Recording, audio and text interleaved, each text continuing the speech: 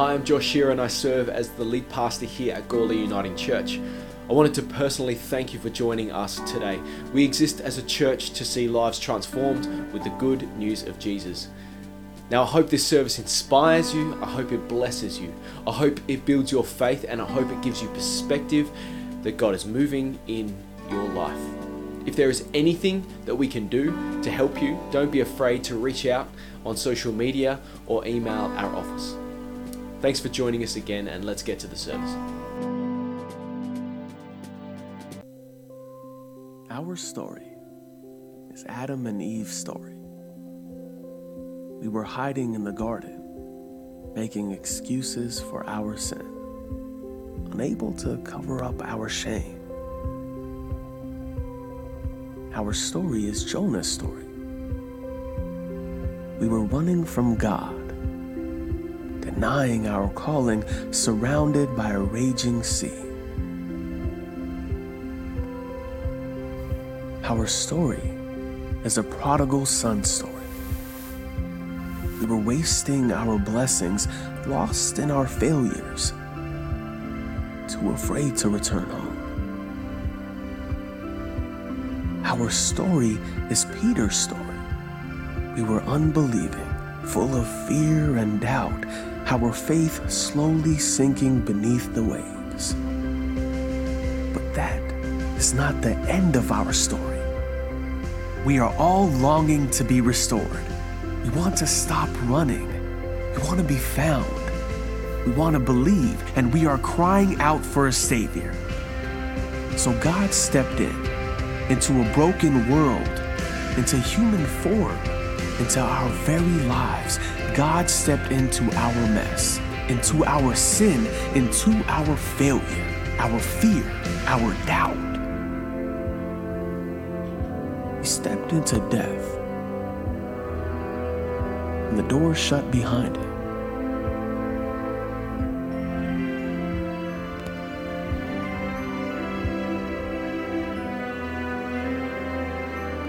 And then he arose and left it all in the grave. He wiped clean our story and started writing a new one. One without shame, without fear, without death. A story full of love and forgiveness. A story of redemption and restoration. It's our life story. It's his story. It's a resurrection story.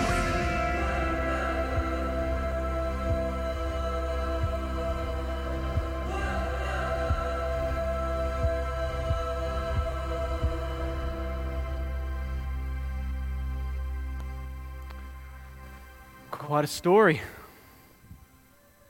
Quite a story. Perhaps the greatest story the world has ever known.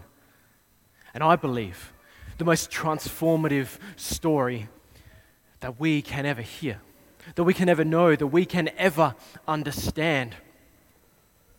A story that invites us to a place where we can belong. Would you pray with me as we begin the message today? Loving and gracious God, we thank you for your word. We thank you for the truth. We thank you for the way that it speaks into our hearts. Lord, would you open our hearts and our minds to receive what you would have us hear today? Would you give us the grace to receive it? Would you give us the courage to live it out? But Lord, above all else, would you remind us of the love you have for each of us? A love that calls us to a place where we can belong. In your name we pray. Amen. In recent years, I've looked across the Easter narrative just like every other minister in the world. And we look at it and we wonder, what is it that we would want to say? What is it that God would have us say about Easter? And I remember a minister friend of mine once said, and I've sort of coined the phrase a little bit, it's if you genuinely find something new to say from Scripture, you're either incredibly holy or you're incredibly wrong. You're either incredibly holy or you're incredibly wrong, because I stand here on some 2,000 years of Christian tradition, of worship, of witness, of service. But what a privilege it is to be able to proclaim the good news that Jesus has risen today. So often when I look at this narrative, the one we heard as the service began from John's Gospel, chapter 20, I look at it and I see all the reasons that we have to believe in it, the evidence, the things that are illogical about it if it was to be a fabrication. And so often when I've preached Easter Sunday, that's what I share about. Because I know and I anticipate that there'll be people in the room and people joining us online that do not have a faith of their own. And so I want to present something compelling of why it is I believe. One of the many reasons that I believe based on the text and the evidence, the scholarship that presents the truth that Jesus is risen. But that's not where God took me this year. I believe that God wants you to hear that the Easter story, at its very core, is an invitation to belong somewhere. That the truth of the resurrection, of all that Jesus did, of all that Jesus achieved, when he defeated death and was risen from the grave, was that we might, that you might, find a place to belong. A place, a family that you could call truly home. This morning we begin a whole new series. A series that's called Belong, Believe, Behave. I like it because they all start with B. That's a thing that's called alliteration in a preaching technique. Belong, believe, behave. For many of us, when we grew up in church, and who here has had a history of growing up in church, or you had parents who grew up in church, or whatever, there's something about growing up in church that your pattern of faith looks something like this. You got up Sunday morning and mum or grandma told you to put on your Sunday best, told you to go to church. You attended Sunday school because it was there, and sometimes they gave you food. And you came home for a roast lunch of some sort. And the family was all together. Can anyone relate to that as a Sunday experience? And if you moved to a new town, if you as a family, you moved somewhere, you spent time scoping out the local churches. Were you going to go to the Methodist one, the Presbyterians, the Congregationals, Lutheran, Anglican, Assemblies of God as it was perhaps back then, or ACC as it is now, Seventh-day Adventist, Church of the Nazarene. You scoped them all out, but what you were doing as a family was either you were trying to figure out where you knew where your family came from, so that's where you went. If we were Methodist, we went to a Methodist church. Uniting Church, go to a Uniting Church. But you scoped them all out. And then as a family, you went through membership to make sure that you believed all the same things that this church believed.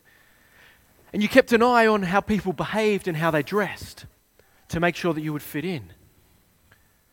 To know when you could sit and to know when you could stand. Were we meant to sit for the songs or stand for the songs? Do we sit for the prayers or do we stand for the prayers? Do we sit for the gospel reading or do we stand for the gospel reading? All the traditions are different.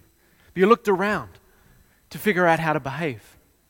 And then once all of that was squared away, once you believed the right things and you behaved the right ways, then you could belong in the right place.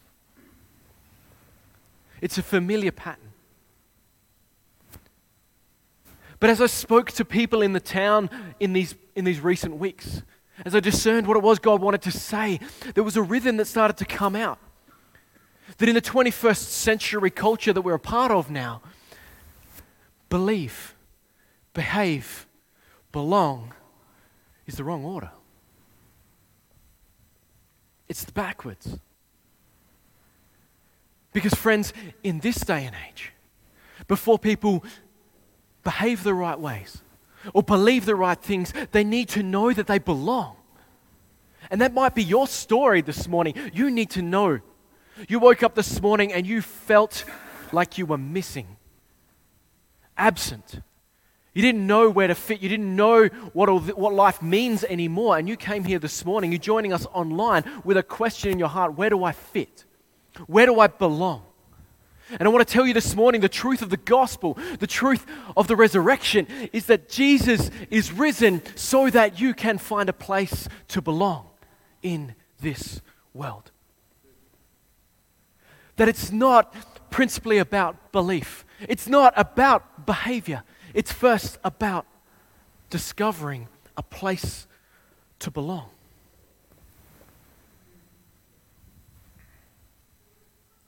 And what I find really interesting is when we look to the first century, to the narrative of Jesus' life and ministry.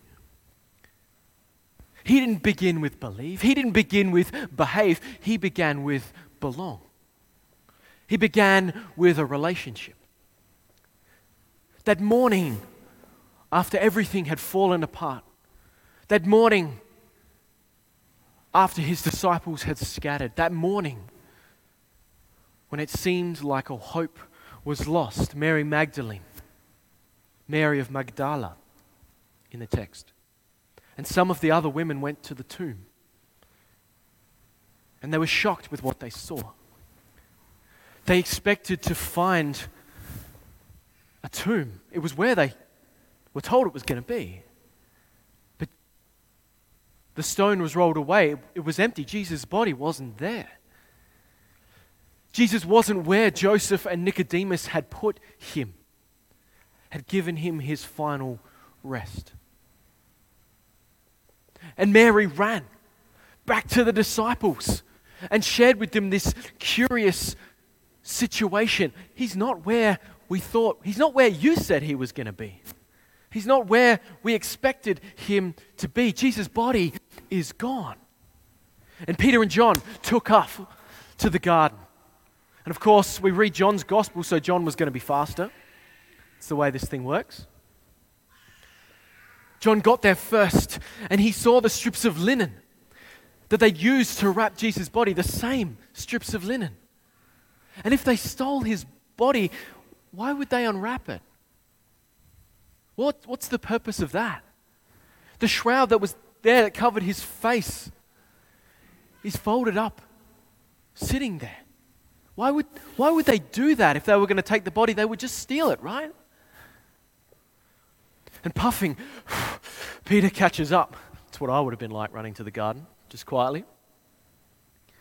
And instead of waiting outside, he knew that if he touched a body, that if he went into the tomb, he'd be unclean for the rest of the worshipping week. Instead of waiting outside like John does, he's straight in there.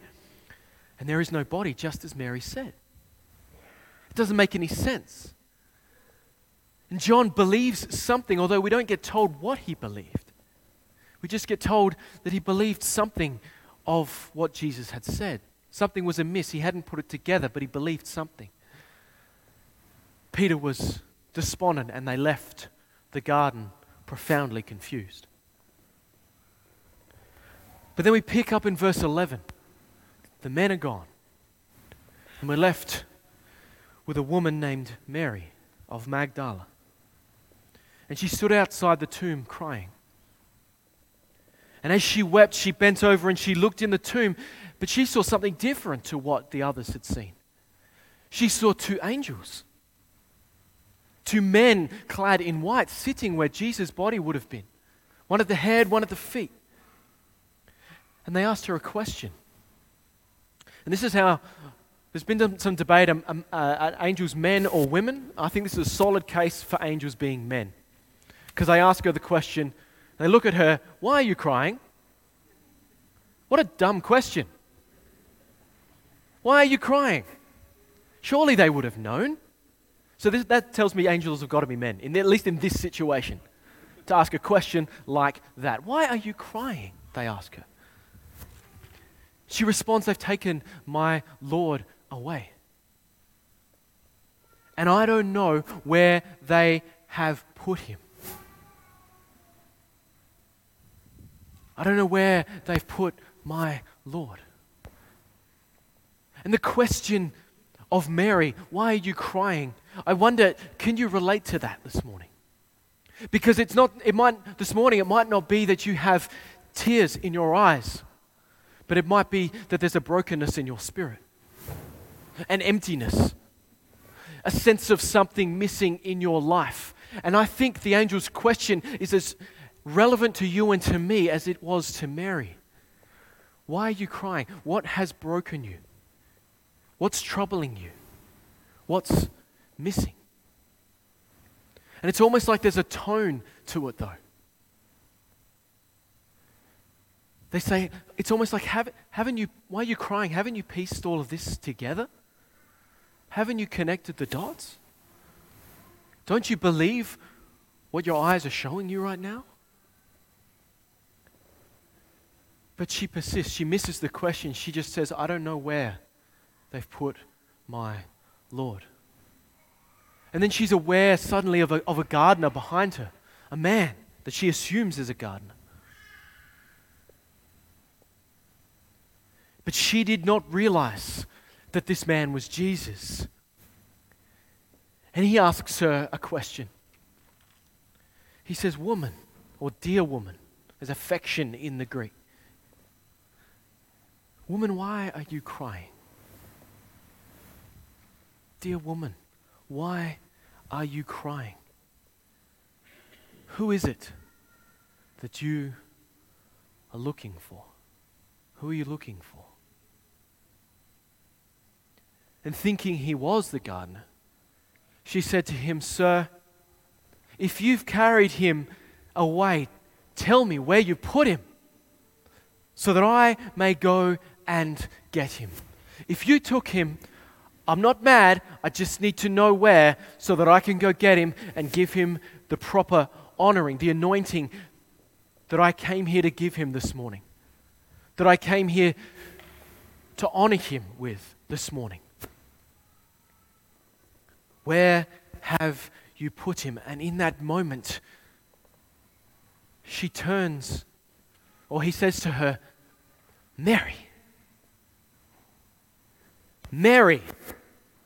Mary, it's me. Mary, it's me. And she recognizes him, just like that. And she embraces him. She embraces him. What was it in that moment? What was it in that moment that enabled her to see Jesus for who he was? What was it that opened her eyes to the truth? What was that? What God showed me this morning was it's Jesus called her by name. She wasn't just a dear woman. She was Mary. She was suddenly known. She was given something profound, a sense of belonging. Suddenly she was seen, suddenly she was known. Jesus taught earlier in John's Gospel that he was the Good Shepherd. And the Good Shepherd knows all of his sheep by name. And the Good Shepherd's sheep know the shepherd's voice. In that moment, Mary experienced a sense of belonging when she heard the Good Shepherd's voice. When she heard the Good Shepherd call her by name, she found a place of belonging. In the darkness, trying to make sense of life, trying to figure out and piece together whose fault it was that Jesus had died, whose fault it was that his body was gone. As she's trying to put things right, as she's trying to find Jesus' body, to give him a proper burial, Jesus finds her. Jesus finds her. And I wonder this morning, maybe you came this morning with a sense of trying to put the world back together. That your world has fallen apart, that there's something missing, there's a brokenness, there's an emptiness. There's a void and you've been working your hardest to try and figure out whose fault it is and what you can do to fix it. Where's the body that I can put back where it belongs? Where's the thing that I can give a proper honor so that my life can go back to a sense of normal, so that I can find a place of order? And what I believe I'm here to share with you this morning is that while you are looking in the garden, in the darkness of the morning, while you're looking to find those things to try and piece a life back together, Jesus is there. And He is calling you by name. Whilst you are looking for the truth, Jesus, who is the way, the truth, and the life, has chosen to come and find you. And in finding you, offer you something extraordinary. A sense of connection, a sense of belonging. A sense of joy and hope and fulfillment for your life. And He says to Mary, after He has revealed Himself to her by name, He says, "Do not hold on to me, because I have not yet ascended to the Father. I can't stay with you," He says. "But go instead. Go to my brothers and sisters." Adelphoi, it's a gender-inclusive term, but it's often missed in this. So go to my brothers and sisters, my siblings, and tell them that I am ascending to my Father and to your Father, to my God and to your God.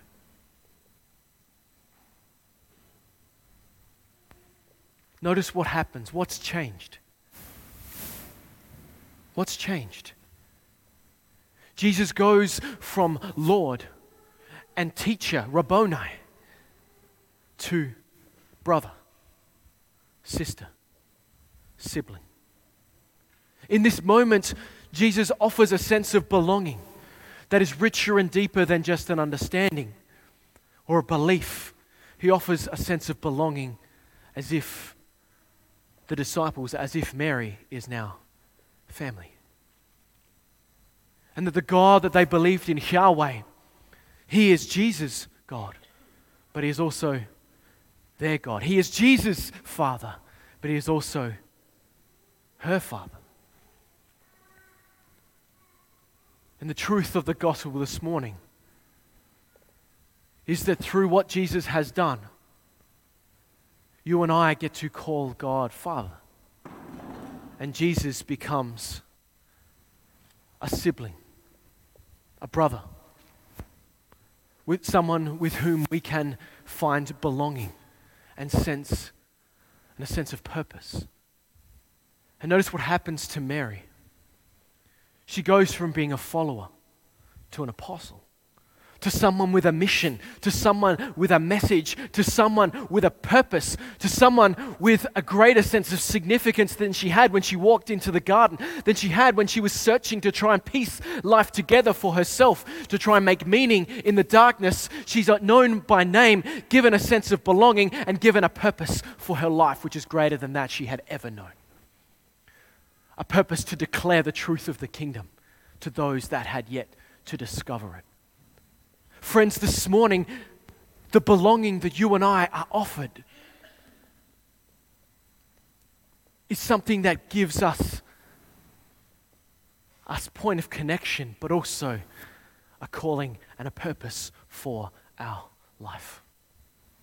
A purpose that is greater than anything we have known.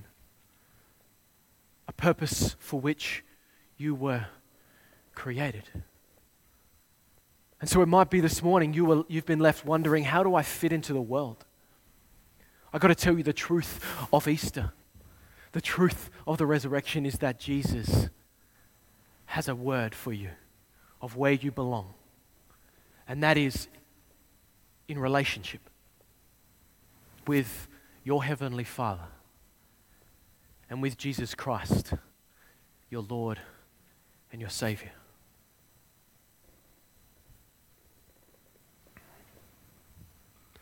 And so I believe that's where faith begins.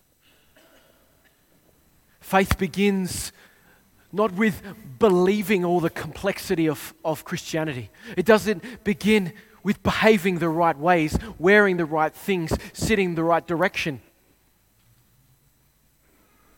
It doesn't even come with rocking up on time, as much as that pains me.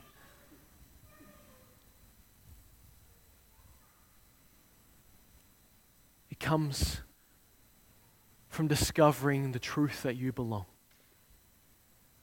You belong. You belong. And I believe that God loved the world so much that He gave His Son so that you could belong. That He would die for your sins so that you could belong. So that I could belong.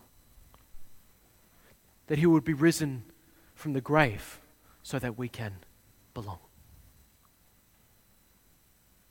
And I believe that God is inviting you to put your trust in Jesus and discover that there is a place for you to belong. It doesn't require you to believe all the complexity yet. It doesn't even require you to behave the right ways. Instead, it requires you to find a sense of belonging first and discover all that Jesus has for you. So I believe that you're not here by accident today. I believe you're here to hear that good news. I believe you're joining us online to hear that good news, that Jesus is risen so that you can find a place to belong. And whether you're ready to believe or not, if you're visiting with us, I believe this community can be a place you can find belonging. Before you believe, before you behave, you can belong because of what Jesus did for you on the cross and from the way He rose from the grave. So Jesus is risen. He's calling you by name to discover the place that you truly belong. Would you pray with me? Loving and gracious God, we thank you for your word. We thank you for the way that it challenges us. And Lord, some of us have heard this story so many times we've lost track of how it fits together.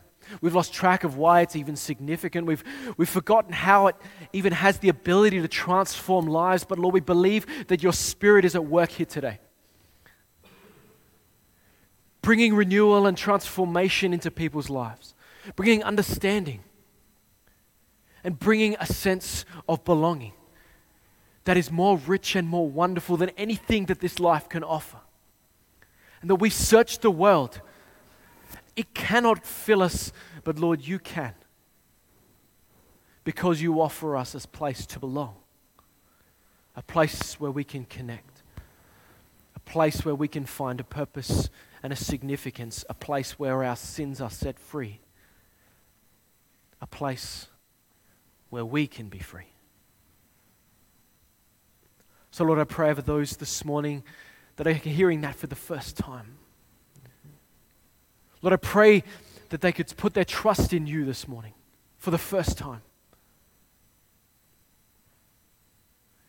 That they can lay their sins at your feet, the brokenness and the emptiness that they've been searching the world to try and fill, and discover that it is only filled through belonging at home with you. Praise you, Lord, for who you are. Praise you, Lord, for all you have done. And praise you, Lord, that you have risen. And for that, we are eternally grateful. In your name we pray. Amen. We hope that today you can feel like you belong here if you want to be part of Gawler Uniting Church and the wider churches in the parish here. And one of the things that we are here to do is we can pray with you.